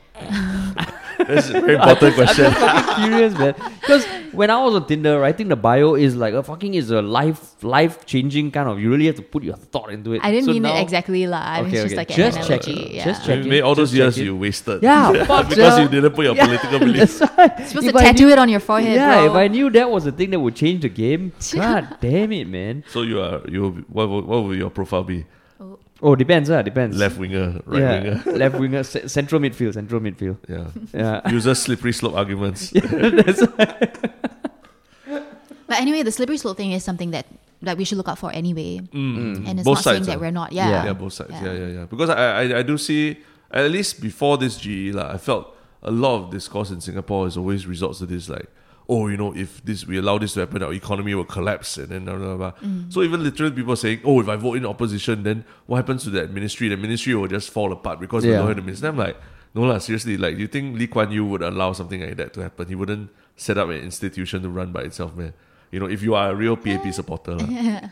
Okay, come on, let's hear it, Narelle. No, Let's hear I it. mean, I just like whatever. No, what was your yeah, reaction yeah. to him saying that? Saying Lee Kuan Yew's name. Because feels like there's a general divide here. Yeah. No, as in, I just didn't really understand how that conversation. I mean, there was a few things that sparked when you said that, but I mean, it's not a bad thing. Although what I was trying to say was that in terms of, at least Lee Kuan Yew in his early years, he focused a lot on building strong institutions that would run without even like a very big leader like himself. So an institution that you could actually trust to not be corrupt and be run by good people, so that if someone assassinates him one day, which back in the 60s, 70s, that was real. So it would just run. So all these, HDB, EDB, all these things. I think, that fear also comes from the fact that we have no idea how things run. And there's no transparency, right? It's like, I mean, like, if we understood the system and we understood what was going on and we had more power, I guess you can see that more in like Scandinavian countries, right? Like a lot of power is in the people, so they are all very aware. Like, I mean, the friends that I have in Scandi countries, like even as young as 18, like they all know exactly like what will happen. They can talk to you about social issues and how the government is run and stuff like that. Yeah. So in that sense, that's why the fear is not there. But for us, I think because we are not informed, I mean, even for me, still, like, there's so much that I don't know. Like, you ask me how government really actually runs, I'm like, I don't know, and that fear is why we just tend to trust on, what one party says or something. Correct. What Papa says. Yeah. What Papa. Yeah. Daddy. Daddy, Sugar Daddy Heng. Yeah. So in relation to all that was that people often use a slippery slope Daddy's argument. plan. Yeah, Daddy's plan. You know, The enough- East Coast. enough daddy jokes already. Punish me, daddy. Are you a dad? Huh? Are you a dad? No, I'm not. Yeah. But I was just saying, the slippery slope thing is because a lot of people always say, oh, if you don't vote PAP, the whole country will fall apart. Like if we lose this important minister, the next day the department will be like, oh shit, what do we do? But it's not like a headless chicken. So based on that, like, what was your? How do you feel about the end result of the GE? I mean, I think very clearly, like, everybody can tell that there's a shift, right? But also, I mean, it is what it is. Like, people have made their voices heard. No, but were you expecting more? Were you hoping for more opposition wins, or generally you see this? Oh fuck, it's good, or were you disappointed? I thought it was quite a jump, actually. I mean, if you see how much like the percentage between the votes also has fallen, like it was quite a big jump. Yeah, to be honest. I mean, whatever that means, if that means that like PAP gets a kick in the butt and be like, okay, like now we need to pay attention to the issues that people are actually talking about, great, And I mean, I still believe in like a two-party system. So I think it's important, and I think it's great that there are more people that helm the voice. So do you also see your peers, some of them having political aspirations? Has it reached that level yet? No. No. No. That's interesting, because I mean, like you mean that they want to run for like MP or getting more involved in grassroots and all. Yeah, for sure. I was like, nobody really wants to be a minister though. Not yet. Because our like one of my schoolmates just entered politics, and it was weird seeing him like, oh shit, damn. Because this mid-30s is the age where they start pushing you into it. So at some point, I think you and your peers will also reach that. But now... I mean, my friends are in media, so definitely they have become very interested in it from a media perspective. In what way you mean? Like creating content around political stuff or? Yeah. I see. And you think it'll continue? Or this GE was just like the World Cup every 4 years, people are like, yes! I mean, yeah, okay, same. Yeah, I mean, there are more people that watch during a World Cup, but then there are also still people that will always love soccer, right? So I think sim. So is that the future for you, maybe, politics? No. You don't want to announce your campaign for 20... No way. No, we don't even know when Around 2025. No freaking way. No way. Why? But I mean, if you have a heart to help people and call out issues and things I'd like rather that. do social work. I mean, I don't mind volunteering. That's for sure. okay. Like, I actually would love to volunteer and find out more about like the ins and outs of the system. Yeah. But I... You're I saying do not- volunteering for a political party. Yeah. Okay. Yeah, but I definitely don't want to... It's very horrible, Like, even Nicole Sia, she's saying like she gets death threats and people like stalk her house and stuff. It's crazy. Oh, you mean you don't Yeah. get that as Sam Willows or anything? No, no? actually, I mean, I guess you can tell that I'm actually quite like... Yeah, I like to hide a little bit. Well, Other being a than the public figure on situation. social media, Yeah. it's hard to Yeah. hide, right? It's- Okay, like I guess maybe Sam Willows, you're not in charge of policies for the country, lah. You're not Yeah. debating in parliament. So Nicole Sia, I guess maybe a little more polarizing. But she's not in charge of anything yet. What? She's Doesn't still, matter lah. Still a face. Yeah. That's true. That's true. Yeah, she's That's still true. campaigning. No, maybe now. the people who like love Sugar Daddy Heng, they saw her as a as threat, lah. enemy. Yeah. Yeah, as To the enemy East number Coast one. plan. lah. Yeah, the East Coast plan. The East Coast plan. What is this damn plan? Yeah. No, they So actually curious. the plan actually came out Oh, like in a really? PDF. Yeah, the day after, and you Oh. can tell they were like shitting themselves because they uploaded a file. I think 2020 East Coast plan / uploading for uploading. That's when you know that they really just put Got something jump. together and uploaded it, lah. Oh. And then they shared it on his Facebook page. I think. Okay, what was in Yeah. it? Do you know?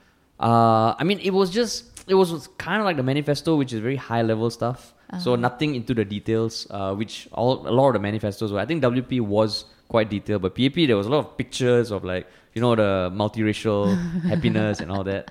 But yeah, so I mean, just going back to the broader scheme of things, like what else are you up to these days? Is there anything that you wanna Plug. Talk about, talk yeah, about yeah. to our listeners or anything? I don't know. I guess I'm just. I mean, I'm telling Terrence just now. I was working on some music to be released, and yeah, that's about it. I guess, do you have, besides your Narelle Kheng handles on Actually, social my music media? does talk about anger, which we were talking about just now. Ah. So I mean, like my music is coming out in like 3 parts, right? So the first 2 parts are out, and it's the third one. So it's kind of, in a way, it's like not say very self-helpy lah, but it was my own journal of a form. And to me, I mean, the issue that I was talking about in this one was like toxic relationships and Okay. how like in the first part, so I actually do address anger. So the first part was purple, which to me was like anger, right? And it was like, when you feel hurt from someone, your first reaction is to like lash out, or like you have all these surging emotions. And then after that, part 2 came out, which was blue, and then that talked about like kind of scaling back. So if you think about having a fight with someone, right, to the point where you're like throwing things and it's a mess, part 2 is kind of when you sit down and you're like, okay, let's look at it. Which I was saying just now about how like after you hash out your anger, you talk about the actual issues and the emotions that were fueling the anger in the first place. Yeah. But you can only get to that state of calm once you've acknowledged the anger and decided like, I don't want to be angry anymore. Let's talk, right? So that was part 2, which came out last year, which also talked about mental health and stuff. And then, so the part 3 that is coming out, it's orange and it's like sunrise. So it's this idea of like, once you have talked out your issues and you're exhausted and bearing scars and broken, to kind of be like, all right, let's get it again. Like you stand up and you start picking up the pieces and you clear up, and it's not like you're squeaky clean. Because I have this issue with like us always needing to present things as like, or even influencers for that matter, to be like, oh, it's clean, everybody's smiling. And I hate that. It's such a lie, because then that just breeds like a lot of like shitty feelings in other people who are like, oh, I'm not as pretty, or like, blah, blah, blah. Yeah. And to me, it's like, I just wear your scars and be proud of your scars. And that's kind of what the third part is about. It's like, taking everything that you've been through and owning it and like cleaning up your own shit, be responsible for your own mess and be responsible for your own journey, and just walk off on your own. You don't need to lean on anyone or like have anyone else's. And that is coming out when? Part 3? when I finish it. Okay. Yeah. No, but just hearing that, to me, it's so clear you need to enter politics. Because think about Parliament. You play your first part when Parliament starts, like people are fucking angry. Then when part 2 starts, people realize they have to talk. And then when part 3 starts, it's like the end of Parliament. Yeah, let's actually go to the That's town your council and campaign. fix things. Yeah, that's your Yeah, campaign. You want to be my campaign manager? Who's gonna be my bodyguard, Terrence? I really don't want death threats, man. Yeah. Scary. No, but I mean, I like whenever I see your profile and the way you think about your entire creative work, I fucking salute, because it feels thank you. very like the theme is very clear. Lah. Oh really? Yeah. Thanks, because I've been struggling with. I feel like it's not clear at all. Yeah, no, it's definitely clear, and yeah, it's almost like it's very clear. Okay, this part is about this theme, everything, the color and stuff. So yeah, kudos to you. Thank you. Yeah. So people can find that on Spotify and YouTube. Okay, cool. Any final things? No, man. Okay, cool. It So was very interesting to hear the thanks perspective. so much for Thank coming. you. I think we learned Yeah. a lot. We learned a lot today as almost boomers. Like, Yeah, right? boomers. Yeah. Now we are a bit less of a boomer. It's not just about not being Less able of to a boomer. use apps and all that. It's about literally how to how people look at a problem and figure out how to get around it and things And like I think it's so important, because the more generational, we're just going to continue to have generational divides. And yeah, so thanks for coming and Thanks for having being me. open to chat. Yes. Yeah, cool. I And in really future, enjoyed it. in future, if there's stuff, we would love to have you again. See, as and when things come up. For sure. Yeah. Let us know when Narelle 2025 happens. We'll be your first pop Correct. call. Yeah, I man. will use only my dogs. Yeah, exactly. Yeah, then Terrence confirm vote for you. One. sick. Absolutely. Yeah, 100%. Then we will have a whole cat versus dog debate. Yeah, that's why. yeah. Just We'll hope be you're slinging- not wearing all white, lah. Oh. Maybe Narelle Kheng Reframe lah. Reframe. the reframe. white. Yeah, that's right. We have white, but then we throw paint on it. Then it'll be like Exactly, this is- exactly. Yeah. That's the Take Heart music video, wasn't it? Yeah, Eh, exactly. Oh shit! I tell you, circle. Narelle, Mind you're a blown. fucking born politician. Because of Take Heart. Everything is coming together already. We predicted it long ago already. Yeah, exactly. Wow. It was subconscious. You start off and Yeah. then you get all the paint of society. Yeah, but correct. cool. Thank you so much for Thank you, coming. thank you. We will post this on our subreddit as always, and we can just watch the comments come in. Okay, Yeah. Great. I Cool. am so excited for that. Yeah. Okay. So the subreddit, please let us know what you guys think about what we discussed today. Yeah, just Google Yalabat subreddit. Yeah, a lot of learning points and I can't wait to hear what people have to Please say. be nice. Cool. They will be nice. They'll be nice. They'll be nice, yeah. Cool. Okay, thank you so much, and Thank thank you. you for listening. Adios. Adios. Bye.